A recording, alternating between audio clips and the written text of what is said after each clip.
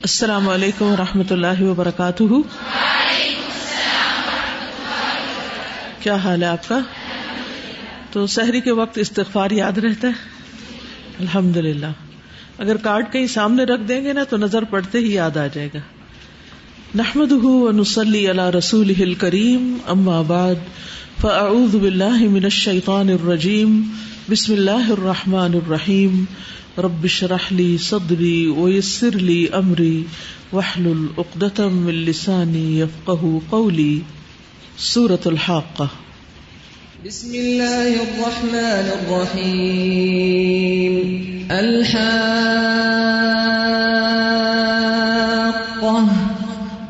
ما الحاقہ وما ادراک ما الحاقہ كذبت ثمود وعاد بالقارعة فأما ثمود فأهلكوا بالطاغية وأما عاد فأهلكوا بريح صرصر عاتية سخرها عليهم 7 ليال و8 أيام حسوما فترى القوم فيها صرعى كأنهم أعجاز نخل خاوية فهل ترى لهم من باقية وجاء فرعون ومن قبله والمؤتفكات بالخاطئة فعصوا رسول ربهم فأخذهم أخذة رابية إنا لما طغى الماء حملناكم في الجارية لنجعلها لكم تذكرة وتعيها أذن واعية فإذا نفخ في الصور نفخة واحدة وحملت الأرض والجبال فدكتا دكة واحدة فيومئذ وقعت الواقعة وانشقت السماء فهي يومئذ واهية والملك على أرجائها ويحمل عرش ربك فوقهم يومئذ 8 يومئذ تعرضون لا تخفى منكم خافية فأما من أوتي كتابه بيمينه فيقول هاؤم اقرءوا كتابيه إني ظننت أني ملاق حسابيه فهو في عيشة راضية في جنة عالية قطوفها دانية كلوا واشربوا هنيئا بما أسلفتم في الأيام الخالية۔ تلاوت سنتے ہوئے کچھ چیزیں انسان دوبارہ سے غور کرتا ہے ان میں، اور تدبر کا یہی طریقہ ہوتا ہے۔ اور رمضان ایک بابرکت مہینہ ہے جس میں انسان کثرت سے قرآن پڑھتا ہے، اور پڑھتے پڑھتے بہت سی چیزوں پر اس کی نگاہ ٹھہر جاتی ہے، کیونکہ رات کو سن بھی رہا ہوتا ہے اور دن کو پڑھ بھی رہا ہوتا ہے، اور پھر تفسیر بھی سن رہا ہوتا ہے۔ 1-2 چیزیں جو اس وقت میں نے نوٹس کی ہیں، اس میں آپ دیکھیے قوم عاد کو جو عذاب ملا ہے سخت ٹھنڈی ہوا کا، یہ ان پر 7 راتیں اور 8 دن تک مسلط رہا ہے۔ عام طور پر جب عذاب آئے ہیں قوموں پر تو تھوڑی دیر میں ان کا کام تمام ہو گیا اور بات ختم ہو گئی، لیکن یہ ایک طویل ترین عذاب ہے، اور باقاعدہ اس کے دن اور راتیں گنی گئی۔ کہا یہ جاتا ہے کہ بدھ کے دن یہ شروع ہوا تھا اور پھر بدھی کے دن ختم ہوا، اس لیے بدھ کو یوم النحس بھی کہا جاتا ہے، لیکن بات یہ ہے کہ ہفتے کے سارے دن ہی اس میں آ گئے، تو اس لیے ہر دن ہی ان کے لیے منحوس ثابت ہوا۔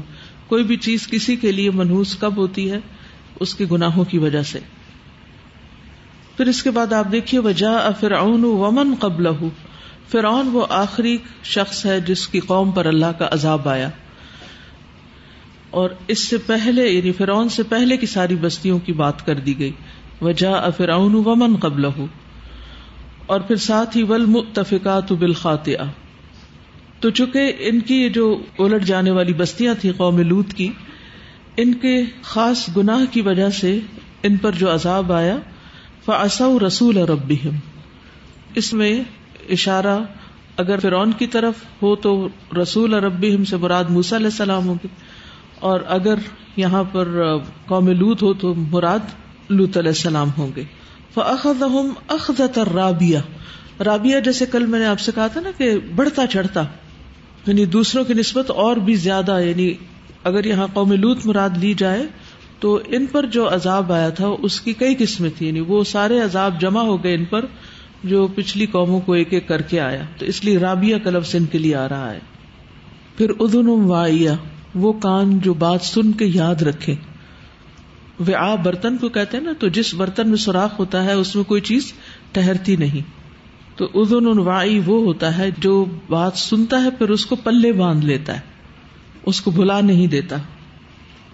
اور پھر یومئذ تعرضون لا تخفی منکم خافیہ، ہر راز اگل دیا جائے گا، کوئی چھپی ہوئی چیز چھپی نہ ہوگی. یہاں دنیا میں ہم اپنی نیتیں چھپا لیتے ہیں، ارادے چھپا لیتے ہیں، اپنے مقاصد چھپا لیتے ہیں، لوگوں سے بہت سی چیزیں اپنی چھپا لیتے ہیں، لیکن وہاں کچھ بھی چھپا ہوا نہ ہوگا، ہر چیز حق ہو جائے گی الحاقہ میں. پھر یہاں قطوفھا دانیہ کی بات ہے، یعنی قریب ہوں گے پھل ان کے، چاہے کھڑے ہو کر لیں چاہے بیٹھ کے لیں، یعنی پھل ان کی ریچھ میں ہوں گے، اور یہ بدلہ ہوگا ان کے عمل کا جو انہوں نے دنیا میں کیا. آگے چلتے ہیں آیت نمبر 25 سے. وَأَمَّا مَنْ أُوتِيَ كِتَابَهُ بِشِمَالِهِ، تو رہا وہ شخص جس کی کتاب یا جس کا اعمال نامہ دیا جائے گا اس کے بائیں ہاتھ میں. اوتیا دے دیا جائے گا، یعنی اس کی چوائس کوئی نہیں ہوگی کہ لے یا نہ لے، یا دائیں ہاتھ میں لے یا بائیں میں. جس ہاتھ میں دیا جائے گا اور جو بھی دیا جائے گا اس کو پکڑنا ہی پکڑنا ہوگا. وَأَمَّا مَنْ أُوتِيَ كِتَابَهُ بِشِمَالِهِ فَيَقُولُ يَا لَيْتَنِي لَمْ أُوتَ كِتَابِيَهْ، تو وہ پکار اٹھے گا اے کاش کہ میں نہ دیا جاتا میں اپنی کتاب کو، کیونکہ وہ برے اعمال سے بھری ہوئی ہوگی. اور یہاں پر امید کرتے ہوئے وہ یہ کہہ رہا ہوگا کہ شاید اس کا کچھ آلٹرنیٹ ہو جائے، اور دوسرا یہ کہ اس کا پردہ بھی چاک ہو جائے گا. تو اس کا پردہ کتاب کے ملتے ہی سارا کھل جائے گا.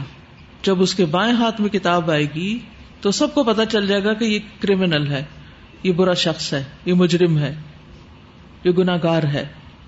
یعنی صرف کتاب کا نامہ اعمال کا بائیں ہاتھ میں ملنا، چاہے اگر وہ کھلی ہوئی نہیں بھی تب بھی سب کے سامنے اس کو ایک سمبل مل جائے گا، ایک نشان ہوگا اس کی رسوائی کا. کیونکہ دائیں ہاتھ میں ملنا عزت کی علامت تھی، ایک بشارت تھی. اب یہاں پر آپ دیکھیے ریئیکشن، جس کو دائیں ہاتھ میں ملا وہ کہہ رہا ہے ہاؤ مقرؤ کتابیہ، اور یہ کہہ رہا ہے یا لیتنی لم اوت کتابیہ ولم ادری ما حسابیہ، اور میں نہ جانتا ہوتا کہ حساب کتاب کیا ہے. وہاں دائیں ہاتھ والا کیا کہہ رہا ہے انی ظننت انی ملاق حسابیہ، مجھے یقین تھا کہ میرا حساب ضرور ملے گا، یعنی میں حساب کا سامنا کروں گا، اس لیے پھونک پھونک کر زندگی گزاری. اور یہاں یہ کہتا ہے ولم ادری ما حسابیہ، کاش مجھے علم ہی نہ ہوتا، میں بھول بھلا دیا گیا ہوتا اور اس حساب کا سامنا نہ کرنا پڑتا. یا لیتہا کانت القاضیہ، اے کاش کے موت فیصلہ کن ہوتی، یعنی کام تمام کرنے والی ہوتی. مجرم کے لیے موت کے بعد کے مرحلے اتنے سخت ہوں گے کہ موت کی سکرات اس کو آسان نظر آتی ہوں گی، اور پھر اس کی یہ تمنا اور حسرت ہوگی کہ کاش موت سے میرا ہمیشہ کے لیے خاتمہ ہو جاتا اور آج مجھے رسوائی کا یہ دن دیکھنا نہ پڑتا. ما اغنا انی مالیہ، میرا مال میرے کسی کام نہ آیا، میرا بینک بیلنس وہی رہ گیا، نہ قبر میں ساتھ آیا اور نہ آج حشر میں ساتھ دے رہا ہے. دنیا میں انسان کو مال جمع کرنے کی محبت ہوتی ہے اور انسان نیکی کے مواقع دیکھنے کے باوجود خرچ نہیں کرتا، یہ سوچ کر کہ شاید مجھے خود اس کی زیادہ ضرورت پڑ جائے. حالانکہ انسان اگر اپنی ساری زندگی کے اخراجات بھی نکال لے تو بھی اس کے پاس بعض اوقات بچ رہا ہوتا ہے لیکن پھر بھی وہ دیتا نہیں، اللہ کے راستے میں نہیں خرچ کرتا، اپنی آخرت کے لیے خرچ نہیں کرتا، تو مال کی کثرت اس کے کام نہ آئے گی اور وہ اس کا خود علل اعلان اظہار کر رہا ہوگا. اور پھر مال کی کثرت آخرت سے غافل بھی کر دیتی ہے نا. یعنی کچھ چیزیں ایسی ہیں جیسے اللہ کی کتاب کا علم حاصل کرنا، نیک لوگوں کی دوستی ہونا، اللہ کے راستے میں مال خرچ کرنا، یہ تمام چیزیں ایسی ہیں جو انسان کو آخرت یاد دلاتی رہتی ہیں. انسان اپنی آخرت کے لیے ان میں کام کرنے کی کوشش کرتا ہے ان چیزوں کے ہوتے ہوئے، لیکن مال کی کثرت انسان کو عموماً آخرت سے غافل کر دیتی، کیونکہ وہ پھر اس مال کی وجہ سے دنیا میں انجوائے کرنا شروع کر دیتا ہے اور آخرت بھلا دیتا ہے. اور ویسے بھی آخرت میں یہ مال کسی بھی کام نہ آئے گا، کیونکہ انسان کہتا ہے میرا مال، حالانکہ اس کا مال وہ ہے جو اس نے کھایا اور ختم کر دیا، پہنا اور پرانا کر دیا، اور باقی جو ہے وہ تو وارثوں کا مال ہے، اپنا ہے ہی نہیں. اور پھر آخرت میں دنیا کا جمع کیا ہوا مال کام نہیں آئے گا. انس رضی اللہ عنہ کہتے ہیں کہ رسول اللہ صلی اللہ علیہ وسلم نے فرمایا، اہل جہنم میں سے ایک آدمی کو لایا جائے گا، اللہ اس سے پوچھے گا، اے ابن آدم تو نے اپنے ٹھکانے کو کیسا پایا؟ وہ کہے گا، اے میرے رب بدترین ٹھکانہ، بدترین منزل. تو رب عز و جل اس سے فرمائے گا، کیا تو اس سے آزاد ہونے کے لیے زمین بھر سونا دینا چاہے گا؟ تو وہ کہے گا، جی ہاں اے میرے رب، یعنی اگر مجھے اتنا سونا اس وقت مل جائے جس سے زمین بھر جائے تو میں وہ بھی قربان کر دوں. اللہ تعالیٰ فرمائے گا کہ تو جھوٹا ہے، میں نے تو تجھ سے اس سے بھی کم اور آسان چیز کا مطالبہ کیا تھا لیکن تو نے وہ پوری نہ کی. پھر اسے آگ کی طرف لوٹا دیا جائے گا. تو وہاں انسان کی پھر حسرتیں ہی حسرتیں رہ جائیں گی کہ کوئی بھی چیز اس کے فائدے کی نہیں، اب کچھ بھی کام آنے والا نہیں. نہ صرف یہ کہ مال، بلکہ ہلاک عنی سلطانیہ، میرا اقتدار بھی مجھ سے ہلاک ہو گیا. سلطانیہ کے 3 معنی ہیں، ایک ہے حجت اور دلیل، یعنی جو دنیا میں نے حجتیں اور دلیلیں بنا رکھی تھی آخرت کے عذاب سے بچنے کے لیے، ان میں سے ایک بھی کام نہ آئی. دنیا میں انسان اچھے کام سے بچنے کے لیے کئی بہانے کر لیتا ہے لیکن وہ کل کام نہ آئیں گے. دوسرا، سلطان کا معنی ہے لوگوں پر غلبہ اور طاقت کا ہونا، یعنی دنیا میں وہ ایسا تھا کہ جس کی لوگ اطاعت کرتے تھے، پیروی کرتے تھے. یا پھر یہ معنی کہ ایسے غلبے والا تھا کہ لوگوں کی اس تک رسائی نہ تھی، تو وہ اب کسی بھی طرح اس کے کام نہ آئی. پھر اسی طرح سلطان کا ایک معنی زور بھی کیا جاتا ہے، یعنی اس کا اپنے بدن پر زور اور تسلط تھا جس کی وجہ سے وہ خود کو نافرمانی کی طرف لے گیا. تو دلیل، اقتدار، غلبہ، قوت اختیار، ان میں سے کوئی بھی چیز اس کے کام نہ آئی. اور یہ حقیقت ہے کہ مجرم کا اللہ کے ہاں کوئی مقام نہیں. قرآن مجید میں آتا ہے، فَلَا نُقِيمُ لَهُمْ يَوْمَ الْقِيَامَةِ وَزْنًا، قیامت کے دن ہم ان کو کوئی بھی وزن نہ دیں گے. حدیث میں آتا ہے بلا شبہ قیامت کے دن ایک بہت بھاری بھرکم موٹا تازہ شخص آئے گا، یعنی جو دنیا میں بڑی پرسنالٹی والا تھا لیکن وہ اللہ کے نزدیک مچھر کے پر برابر بھی کوئی وزن نہ رکھتا ہوگا. پھر آپ نے فرمایا کہ یہ پڑھو، فَلَا نُقِيمُ لَهُمْ يَوْمَ الْقِيَامَةِ وَزْنًا. اور ویسے بھی آپ دیکھیے کہ یوم لا ينفع مال ولا بنون، جس دن مال اور بیٹے کام نہ آئیں گے، کیونکہ یہ وہ چیزیں ہیں کہ جس سے انسان کا سٹیٹس پتہ چلتا ہے. ما اغنا عنہ مالہ وما کسب، ابو لہب کے بھی کسی کام نہیں آیا. تو اللہ تعالیٰ کا حکم آ جائے گا. ابھی وہ اپنے سے باتیں ہی کر رہا ہوگا، جب اس کا اعمال نامہ ملے گا تو وہ سیلف ٹاک کر رہا ہوگا، کیا کیا، کاش یہ مجھے نہ ملتا، کاش میں حساب کو جانتا نہ ہوتا، کاش میری موت فیصلہ کن ہوتی، میرا مال کسی کام نہ آیا، میری دلیل حجت کسی کام نہیں، میرا غلبہ اور اقتدار میرے کام نہیں آیا. ابھی وہ یہ سوچ ہی رہا ہوگا کہ اللہ کا حکم آ جائے گا، فرشتوں کو حکم دیا جائے گا، خذوہ، پکڑو اس کو پکڑ لو، فغلوہ، پھر اس کو طوق پہناؤ، پکڑو اور اس کو طوق پہناؤ، کڑیاں لگاؤ. اور طوق جو ہوتے ہیں یہ گردنوں میں ہوتے ہیں، اور زنجیریں جو ہوتی ہیں وہ پاؤں میں ہوتی ہیں یا ہاتھوں میں بھی. جیسے آپ نے کبھی مجرم کو دیکھا ہوگا ہتھ کڑیاں لگی ہوئی ہوتی ہیں نا، تو وہ زنجیر کے ساتھ بھی بندھی ہوئی ہوتی ہیں. تو ہاتھوں کو گردن سے باندھ دیا جاتا ہے، یعنی پیچھے سے لا کے گردن سے باندھ دیا جاتا ہے، اور پاؤں بھی، یعنی بالکل وہ ایک گول سی ایسی مینڈے کی طرح کی کوئی چیز بن جائے گی. سوچیے ذرا, امیجن کیجیے, ہاتھوں کو بھی باندھ دیا جائے گا, پاؤں کو بھی, ہاتھ گردن کے ساتھ پیچھے سے باندھ دیے جائیں گے اور پاؤں بھی ساتھ زنجیروں کے باندھ دیے جائیں گے. خذوہ فغلوہ ثم الجحیم صلوہ, پھر اسے جہنم میں جھونک دو. صلو, صلو ہوتا تپانا, آگ میں جھونکو اس کو, یعنی اس حال میں. ثم فی سلسلۃ, پھر ایک زنجیر میں, ذرعھا جس کا ناپ, جس کی پیمائش 70 ذراعا 70 ہاتھ ہے, فاسلکوہ, اس میں اس کو داخل کر دو, یعنی اس میں اس کو پرو دو. استغفر اللہ, یعنی پہلے ہی اس کے ہاتھ پاؤں بندھے ہوئے ہیں اور پھر زنجیر میں وہ پرویا ہوا ہے. سلکا کا مطلب ہوتا ہے کسی چیز کے اندر سے داخل کرنا, یعنی جیسے مرغی کو سلاخوں میں نہیں ڈالتے یا کباب سلاخوں میں نہیں ڈالے جاتے, اس طرح. ثم الجحیم صلوہ ثم فی سلسلۃ ذرعھا 70 ذراعا فاسلکوہ. یاد رکھیے یہاں پر کہ جہنم میں انسان کا سائز وہ نہیں جو دنیا میں ہے. جنت والوں کا سائز بھی بڑھ جائے گا. کتنا قد ہوگا جنت والوں کا؟ 60 گز, یعنی 60 ذراع. اور جہنم والوں کی ایک ڈاڑھ کتنی ہوگی؟ بہت پہاڑ کے برابر. اور بیٹھنے کی جگہ کتنی ہوگی؟ مدینہ سے ربضہ تک یا مکہ اور مدینہ کے درمیان والی جگہ. اتنا موٹا انسان بن جائے گا. زنجیر اس کے اندر سے گزارو. قرآن مجید میں دیگر مقامات پر بھی طوق اور زنجیروں کا ذکر ملتا ہے. اذ الاغلال فی اعناقہم والسلاسل یسحبون, جب طوق ان کی گردنوں میں ہوں گے اور زنجیریں گھسیٹے جا رہے ہوں گے. فی الحمیم, کھولتے پانی میں. ثم فی النار یسجرون, پھر آگ میں جھونکے جائیں گے. ایک لمحے کے لیے بھی کہیں چین نہیں ہوگا. قصور کیا تھا اس کا؟ جرم کیا تھا؟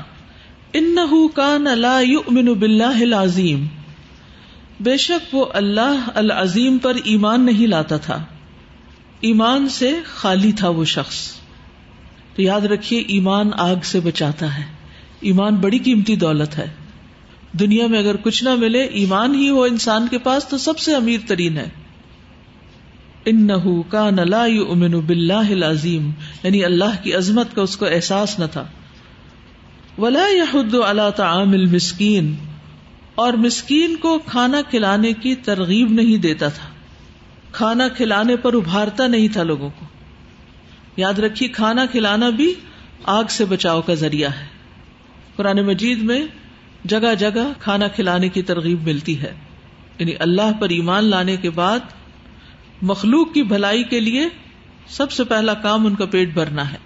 سورۃ الدہر میں آتا ہے وَيُطْعِمُونَ الطَّعَامَ عَلَى حُبِّهِ مِسْكِينًا وَيَتِيمًا وَأَسِيرًا إِنَّمَا نُطْعِمُكُمْ لِوَجْهِ اللَّهِ لَا نُرِيدُ مِنْكُمْ جَزَاءً وَلَا شُكُورًا.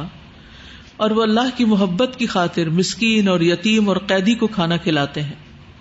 بس ہم تم سب کو اللہ کے چہرے کی خاطر کھلاتے ہیں, ہم تم سے کوئی بدلہ اور شکریہ نہیں چاہتے. تو یاد رکھیے کھانا کھلانا ایک بہترین عمل ہے. ایک شخص نے رسول اللہ صلی اللہ علیہ وسلم سے پوچھا کون سا اسلام بہتر ہے؟ فرمایا کھانا کھلاؤ اور سلام کرو جس کو تم پہچانتے اور جس کو تم نہیں پہچانتے.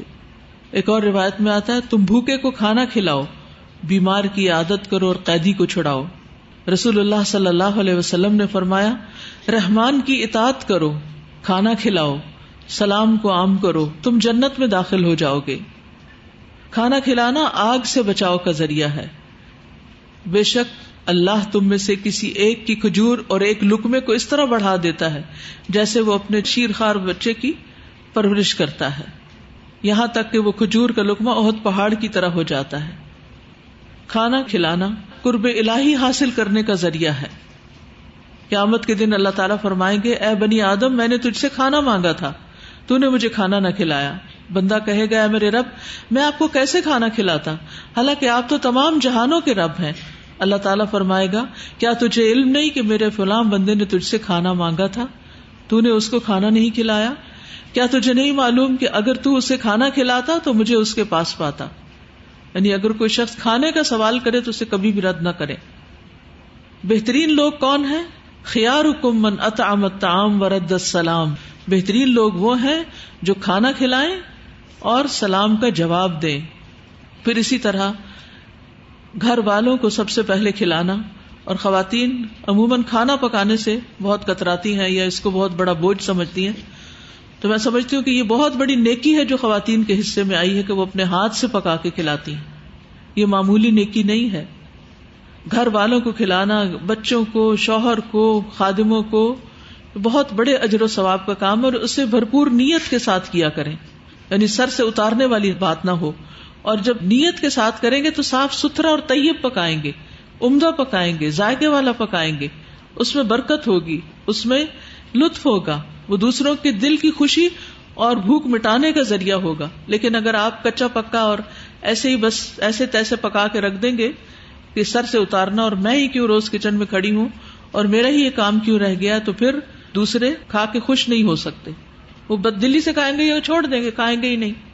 تو اس لیے کھانا پکانا پھر سیکھنا بھی چاہیے. ہاں پھر حد سے نہیں بڑھنا چاہیے کہ ساری زندگی پھر کچن میں ہی گزر جائے اور کوئی کام نہ انسان کرے، لیکن جتنا وقت گزارے اس میں کم سے کم وقت میں بہترین پکانا آتا ہو.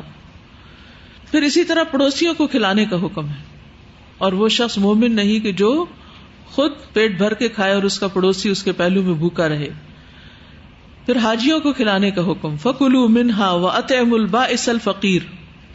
قرابت داروں، مسکینوں، یتیموں، خاک نشینوں کو کھانا کھلانے والا قیامت کے دن دائیں طرف ہوگا. ایسے شخص کو اللہ رسوائی سے بچا لیتا ہے جو دوسروں کو کھلاتا ہے. وَلَقَّاهُمْ نَضْرَةً وَسُرُورًا، انہیں خوشی خوشحالی ملے گی. تو یہاں پر اس شخص کی شامت کیوں آئی کہ وہ کھانا کھلانے کی ترغیب نہیں دیتا تھا، یعنی خود بھی نہیں کھلاتا تھا اور دوسروں کو بھی ترغیب نہیں دیتا تھا. اب آپ دیکھیے کہ یہ رمضان کا مہینہ ہے اور اس میں روزہ افطار کرانے کا اجر و ثواب ایسا ہے جیسے انسان خود روزہ رکھ رہا ہو. اس میں آپ دیکھیے کہ آج کل جیسے یہاں ہاسٹل میں 550 لوگوں کا کھانا پکتا ہے، تو آپ خود سوچ سکتے ہیں کہ ڈیلی بجٹ کیا ہوگا. اور اس میں ساتھ کی بلڈنگ میں جو مزدور کام کر رہے ہیں، کیونکہ ٹائم کم ہے تو اب ڈبل ہو گیا ہے ان کی تعداد بھی، وہ سب بھی یہاں کھانا کھاتے ہیں. تو کتنا اچھا موقع ہے ان سب کو کھانا کھلانے کا. اگر ہم کچھ نہ کچھ کنٹریبیوٹ کر دیں تو کتنا اجر و ثواب کا کام ہے. یعنی رمضان کا مہینہ اس طرح نہ گزرے کہ ہم کسی کو کچھ بھی کھلانے والے نہ ہوں. اور اگر آپ پکا کے نہیں کھلا سکتے تو راشن دیں، اور اگر راشن نہیں دے سکتے تو کوئی بھی چیز جو آپ کو میسر ہے، آگ سے بچو، خاک کھجور کا ٹکڑا ہی کیوں نہ کسی کو صدقے میں دو. وہی خوشی سے انسان کسی کو سرو کرنے والا ہو، آگے بڑھ کے دینے والا ہو. اور کچھ نہیں تو کسی کو دودھ پلانے کا انتظام کر دے. یعنی کھانا کھلانے کے بعد جو دودھ پلانا ہے وہ بھی ایک بہترین کام ہے اور اس کی بھی بہت بڑی فضیلت ہے. تو اس شخص کا جرم کیا تھا؟ صرف یہ نہیں تھا کہ وہ کافر تھا، اللہ پہ ایمان نہیں رکھتا تھا، اس کے ساتھ اس انتہا درجے کا بد اخلاق تھا کہ انسانوں کی بیسک نیڈز، یعنی کھانا جو ہے بیسک نیڈ ہے جس کے بغیر کوئی بندہ زندہ نہیں رہ سکتا، تو وہ بھی پوری نہیں کرتا تھا. فَلَيْسَ لَهُ الْيَوْمَ هَاهُنَا حَمِيمٌ. اور آپ دیکھیے کہ صرف یہاں نہیں بلکہ آپ دیکھیے اوور آل کتنے ہی لوگ ہیں جو کوڑے کے ڈھیر سے چن کے کھاتے ہیں. اور کتنے ہی ممالک ایسے ہیں جہاں پر کرسچن مشنریز نے کھانا کھلانے اور لوگوں کی بیسک نیڈز پوری کرنے کا انتظام کیا تو ان کے فقر کی وجہ سے وہ کفر میں مبتلا ہو گئے. تو جہاں بھی انسان کو موقع ملے، جہاں بھی اپرچونٹی ہو، انسان ضرور اس کام میں آگے بڑھے. اور وہ شخص آخرت پر ایمان ہی نہیں رکھتا جو کھانا کھلانے کی ترغیب نہ دے. ارأیت الذی یکذب بالدین فذلک الذی یدعو الیتیم ولا یحض علی طعام المسکین. تو مسکین کہتے ہیں نیڈی کو، ضرورت مند کو. فلیس لہ اليوم ہاہنا حمیم. تو آج اس کا یہاں کوئی دلی دوست نہیں، آج کوئی اس سے محبت کرنے والا نہیں، کیونکہ دنیا میں اس نے دوسروں کو کھلایا نہیں، دوسروں کی ضروریات پوری نہیں کی، لہذا کوئی اس کا ہمدرد اور خیر خواہ نہیں. آج یہاں آپ دیکھیں دنیا میں بھی کس شخص کے چاہنے والے زیادہ ہوتے ہیں، کس سے محبت کرنے والے زیادہ ہوتے ہیں؟ جو دوسروں کے لیے فائدہ مند ہو، جو دوسروں کی خدمت کرنے والا ہو، جو دوسروں کی مدد کرنے والا ہو، دوسروں کے کام آنے والا ہو، دوسروں کی زندگی آسان کرنے والا ہو، دوسروں کو کھلانے والا ہو. تو یہ چونکہ دوسروں کی بیسک نیڈ ہی نہیں پوری کرتا تھا تو اور کسی کے کیا کام آتا تھا. اس لیے آج اس کے بھی کوئی کام آنے والا نہیں. فلیس لہ اليوم ہاہنا حمیم. اور یہ بھی یاد رکھیے کہ اگر انسان اللہ کی خاطر نہیں کھلاتا، انما نطعمکم لوجہ اللہ نہیں، اور دنیا میں ویسے اس نے بہت بڑا لنگر بھی کھولا ہوا ہے تو بھی اس کو کچھ فائدہ نہیں ہوگا پھر وہاں جا کر. ولا طعام الا من غسلین، اور نہیں کوئی کھانا سوائے پیپ کے یا زخموں کے دھون کے. غسلین غسل سے ہے کسی چیز کو پانی سے پاک کرنا، میل کچیل دور کرنا. اور غسل کہتے ہیں ہر وہ چیز جس سے کسی چیز کو دھویا جائے یا میل کاٹی جائے، جیسے نالی کا پانی ہوتا ہے. گٹر کا پانی دیکھا، کبھی گٹر اوور فلو کر جاتے ہیں، اس قسم کا کھانا ہوگا اس کا. دنیا میں جو شخص کفر اور شرک اور سنگ دلی کے ساتھ زندگی بسر کرتا ہے تو پھر آخرت میں اس کی مہمانی ان چیزوں سے کی جاتی.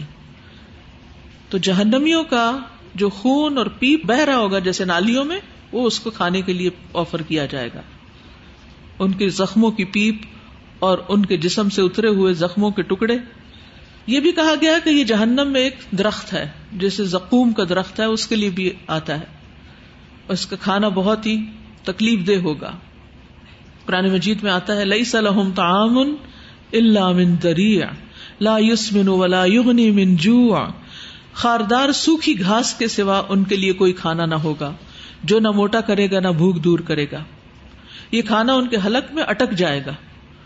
وطعاما ذا غصۃ وعذابا الیما، اور گلے میں پھنس جانے والا کھانا اور دردناک عذاب بھی. پھر زقوم کے درخت سے مہمانی ہوگی. ان شجرۃ الزقوم طعام الاثیم، تھور کا درخت گناہگار کا کھانا ہوگا جو پگھلے ہوئے تانبے کی طرح پیٹوں میں جوش مارے گا. یعنی آپ دیکھیے کہ کبھی آپ ایسا کوئی کھانا کھا لیں جو تکلیف دہ ہو تو پیٹ میں جا کے کس طرح کے بل پڑتے ہیں اور کیسی تکلیف ہوتی ہے. پیٹ کا درد اور پیٹ کی تکلیف ایسی ہوتی ہے جس سے انسان بے حال ہو جاتا ہے.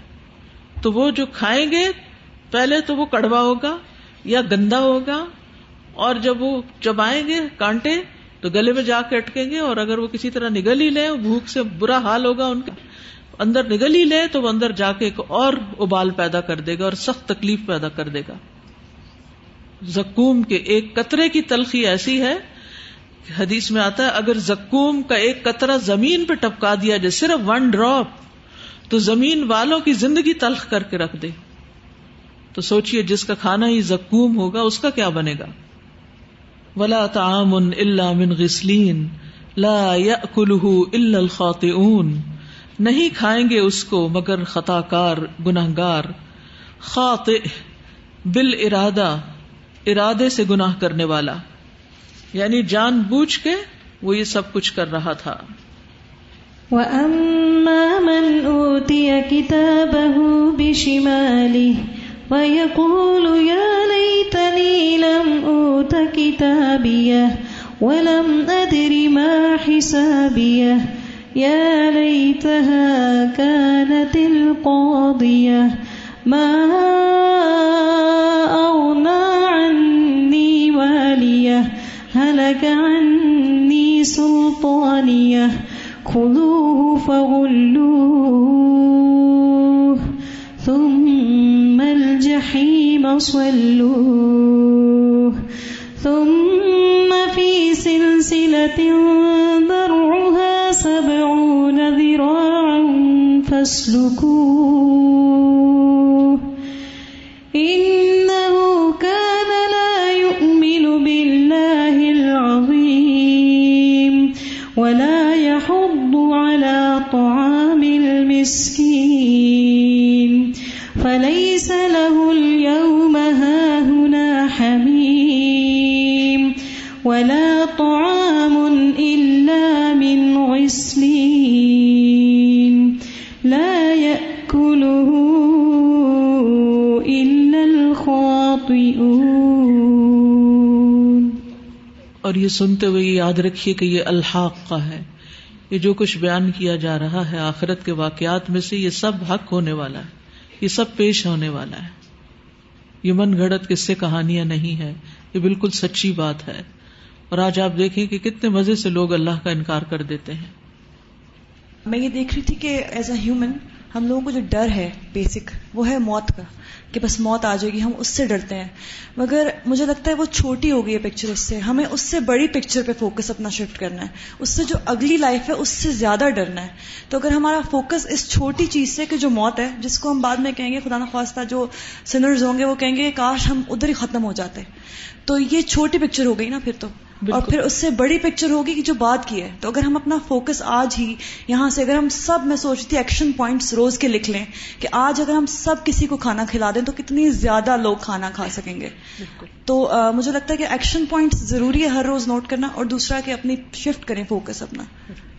جزاک اللہ. سر جی آج کے لیسن میں ایک چیز بہت ہی اہم لگی کہ یہ جو کہا نا کہ لا یؤمن باللہ العظیم، کیونکہ ہم یہ دیکھ رہے ہیں کہ لوگوں کی ایک بڑی تعداد اب ایسی بنتی چلی جا رہی ہے اور اس میں اضافہ ہو رہا ہے جو اللہ کو ہی نہیں مانتے. اور پھر جب وہ اللہ کو نہیں مانتے تو دنیا میں تو بے شک وہ کوئی اگر اچھا بھی کر رہے ہیں تو یہ اگلی زندگی کی جو ساری تصویر کھینچی گئی ہے اس میں تو ان کو کوئی فائدہ نہیں ہے. تو یہ جو بیسک ایک ایمانیات ہے اس کے اوپر کتنا فوکس کرنے کی اور کتنی ایجوکیشن کی ضرورت ہے اس حوالے سے کہ اللہ تعالیٰ پر ایمان کے حوالے سے ہم لوگوں میں کام کریں اور کسی نہ کسی طریقے سے اس کی معرفت کو یقینی بنائیں ان کے لیے. جی استاد، کچھ دن پہلے ادھر ہم واپس جا رہے تھے منڈی موڑ، تو ایک شخص بیٹھا تھا، شاید نشہ کرتا تھا. عجیب حال تھا، اس کے جسم پہ زخم تھے اور ٹانگیں ایکسپوز کی ہوئی تھی، اور وہاں اپنے پنڈلیوں سے کچھ گھٹنوں کے نیچے سے کچھ چیز زخم سے اتار کے کھا رہا تھا. میں تھوڑی دیر کھڑی ہو کے اس کو دیکھتی رہی کہ یہ اس کو کچھ ہوش نہیں ہے کہ کیا کر رہی ہے، اور یہ کیفیت ہم سے یہاں برداشت نہیں ہوتی. اور وہاں تو جو انٹینشنلی کھلایا جائے گا، لوگوں کو پرواہ نہیں، آ رہے ہیں جا رہے ہیں، کسی کو کیا کر رہا ہے، انسان ہے کہ نہیں ہے یہ. اور استاد چیزوں کے لینے دینے کا جو مسنون طریقہ ہے وہ دائیں ہاتھ سے ہے نا. سنت ہے کہ ہم کوئی چیز کسی کو دیں یا لیں تو رائٹ ہینڈ یوز کریں، لیکن ہم لیتے وقت بعض کا شعور سے کام نہیں لیتے اور جو ہاتھ آتا ہے بڑھا دیتے ہیں، لیفٹ ہینڈ بھی بڑھا دیتے ہیں، حالانکہ دایاں بھی آسانی سے استعمال کر سکتے ہیں. تو یہ بھی ایک چیز ہوگی کہ جس نے دنیا میں دایاں ہاتھ استعمال کیا ہی نہیں اپنی چیزوں کے لین دین کے لیے، وہ وہاں اعمال نامہ کس ہاتھ سے پکڑے گا؟ اور وہاں تو بائیں سے پکڑنا رسوائی کی علامت ہوگی. جیسے رمضان ہے تو میں دیکھ رہی تھی کہ بہت سے ایسے لوگ شاید کچھ سال پہلے تک روزے رکھتے ہوں گے مگر اب روزے نہیں رکھتے. اب عام مطلب ایک نارمل طبقہ جو ہے وہ بھی روزے نہیں رکھ رہا، اور بالکل صحت مند لوگ ہیں، کوئی ان کو عذر نہیں ہے، کچھ نہیں ہے، بس روزے کی اہمیت ہی نہیں پتا، بس وہی بائی چوائس خطا. جی استاذہ، یہ جیسے آپ نے کہا الحاقہ ہے، اٹس اباؤٹ ٹو ہیپن، یہ جو ضرور یہ آئے گی.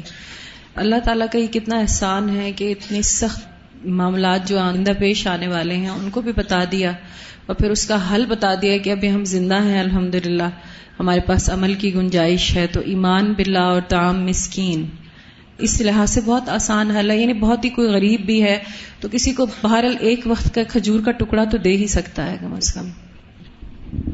استاذہ، جو یہ آیت نمبر 12 ہے نا، جس میں یہ بتایا گیا ہے کہ یاد رکھنے والے، کہ ہم نے ان کو نشانی بنا دیا ہے کہ جو یاد رکھیں اور وہ کان جو اس کو بعد میں بھی یاد رکھیں. استاذہ، جو آج ہمارے اندر برائیاں ہیں وہ تقریباً وہ تمام جو پہلی قوموں میں برائیاں تھیں، چاہے وہ ناپ تول کی ہو، چاہے وہ حضرت لوط کی قوم کا ہو، تو اللہ تعالیٰ ہمیں معاف کرے. استاذہ، اس وقت ہمارے پاس تمام کی تمام برائیاں ہمارے اندر موجود ہیں، تو کیا اللہ تعالیٰ ہم پر رحم فرمائے تو ہم عذاب کے لیے تیار رہیں، اللہ تعالیٰ ہم پر بنتہا توبہ استغفار ہی کرتے رہیں اور اس علم کو عام کریں تاکہ لوگ توبہ کر لیں.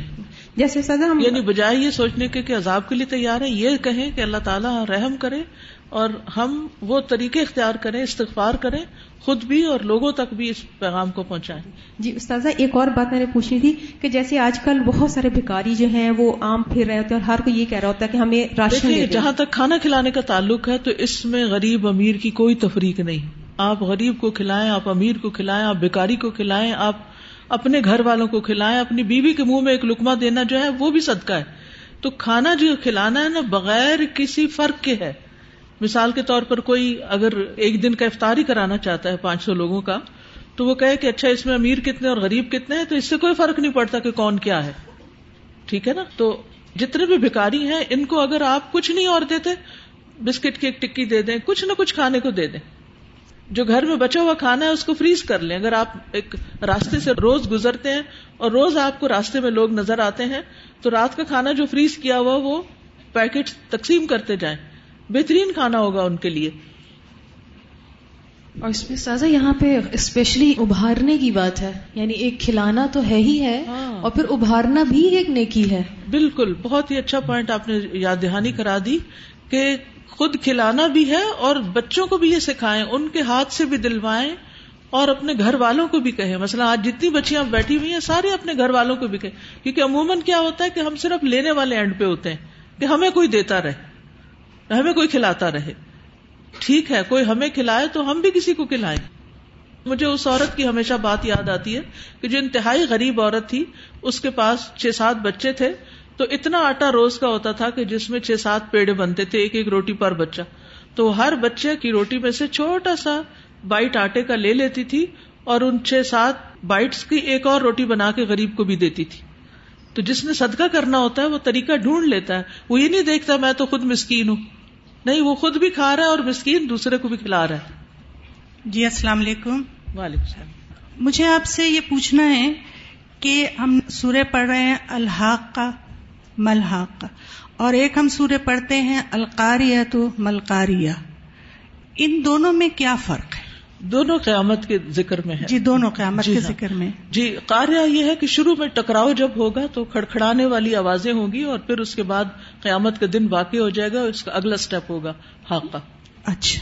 اور سازا مجھے آپ سے یہ بھی پوچھنا تھا کہ جو آپ کہہ رہی ہیں کہ یہاں پر وہ افطار کے لیے، تو کیا یہ بھی ممکن ہے کہ ہم پیسے کہیں دے دیں؟ آپ پکا کے بھیج دیں، آپ پیسے دے دیں. پیسے فائنانس آفس ہے یہاں پر، اچھا اس وہاں میں آپ پر جمع کرا سکتے ہیں. اس مد میں راشن ہم نے بہت سا بانٹا ہے، میرا نہیں خیال ابھی تک پورا ہوا اس کا جتنا ہم بانٹ چکے ہیں. جی راشن کے مد میں جمع کرا سکتے ہیں. آپ پکا کے خود بھیج سکتے ہیں، اگر کسی کی یہ تسلی نہ ہو تو خود پکا ہوا بھی بھیج سکتے ہیں، انتظامیہ سے رابطہ کر کے اور پوچھ سکتے ہیں کہ کیا کریں ہم. اچھا سازا ایک بات اور تھی کہ ہم نے سورہ قلم میں ایک آیت پڑھی تھی وَإِن يَكَادُ الَّذِينَ كَفَرُوا، یہ بعض لوگ کہتے ہیں کہ نظر بد سے بچنے کی دعا پڑھا کریں. یہ جی اس سے بچنے کے لیے تو صبح شام کے جو اذکار ہیں، حفاظت کی دعائیں ہیں، وہ فائدہ مند ہیں، لیکن یہ کہ جب نظر لگ جاتی ہے اس وقت عام طور پر لوگ اس کو پڑھ کے دم کرتے ہیں. تو قرآن کا حصہ پڑھ سکتے. السلام علیکم رحمۃ اللہ. وعلیکم السلام. استاذہ یہ جو اس کے جرائم بیان کیے گئے ہیں اور پھر اس کی جو سزا ہے اس کو میں ریلیٹ کر رہی تھی پہلی آیت میں، کیونکہ وہ اللہ رب العزت کی بڑائی اور اس کا انکار کرتا ہے، کیونکہ دنیا میں وہ کسی اور کو چاہتا ہے، اللہ رب العزت کو اپنا مرکز نہیں بناتا، تو آخرت میں بھی اس کا کوئی دوست یا حمیم نہیں ہوگا. اللہ کی عظمت کا بھی یہاں ذکر ہے، صرف اللہ پر ایمان کی بات نہیں ہے، اللہ العظیم کی بات ہو رہی ہے کہ اللہ کا جو حق ہے کہ اس کو العظیم مانا جائے، سب سے بڑا اسی کو مانا جائے. تو اس کی زندگی میں سب سے بڑی ہستی وہ نہیں تھی.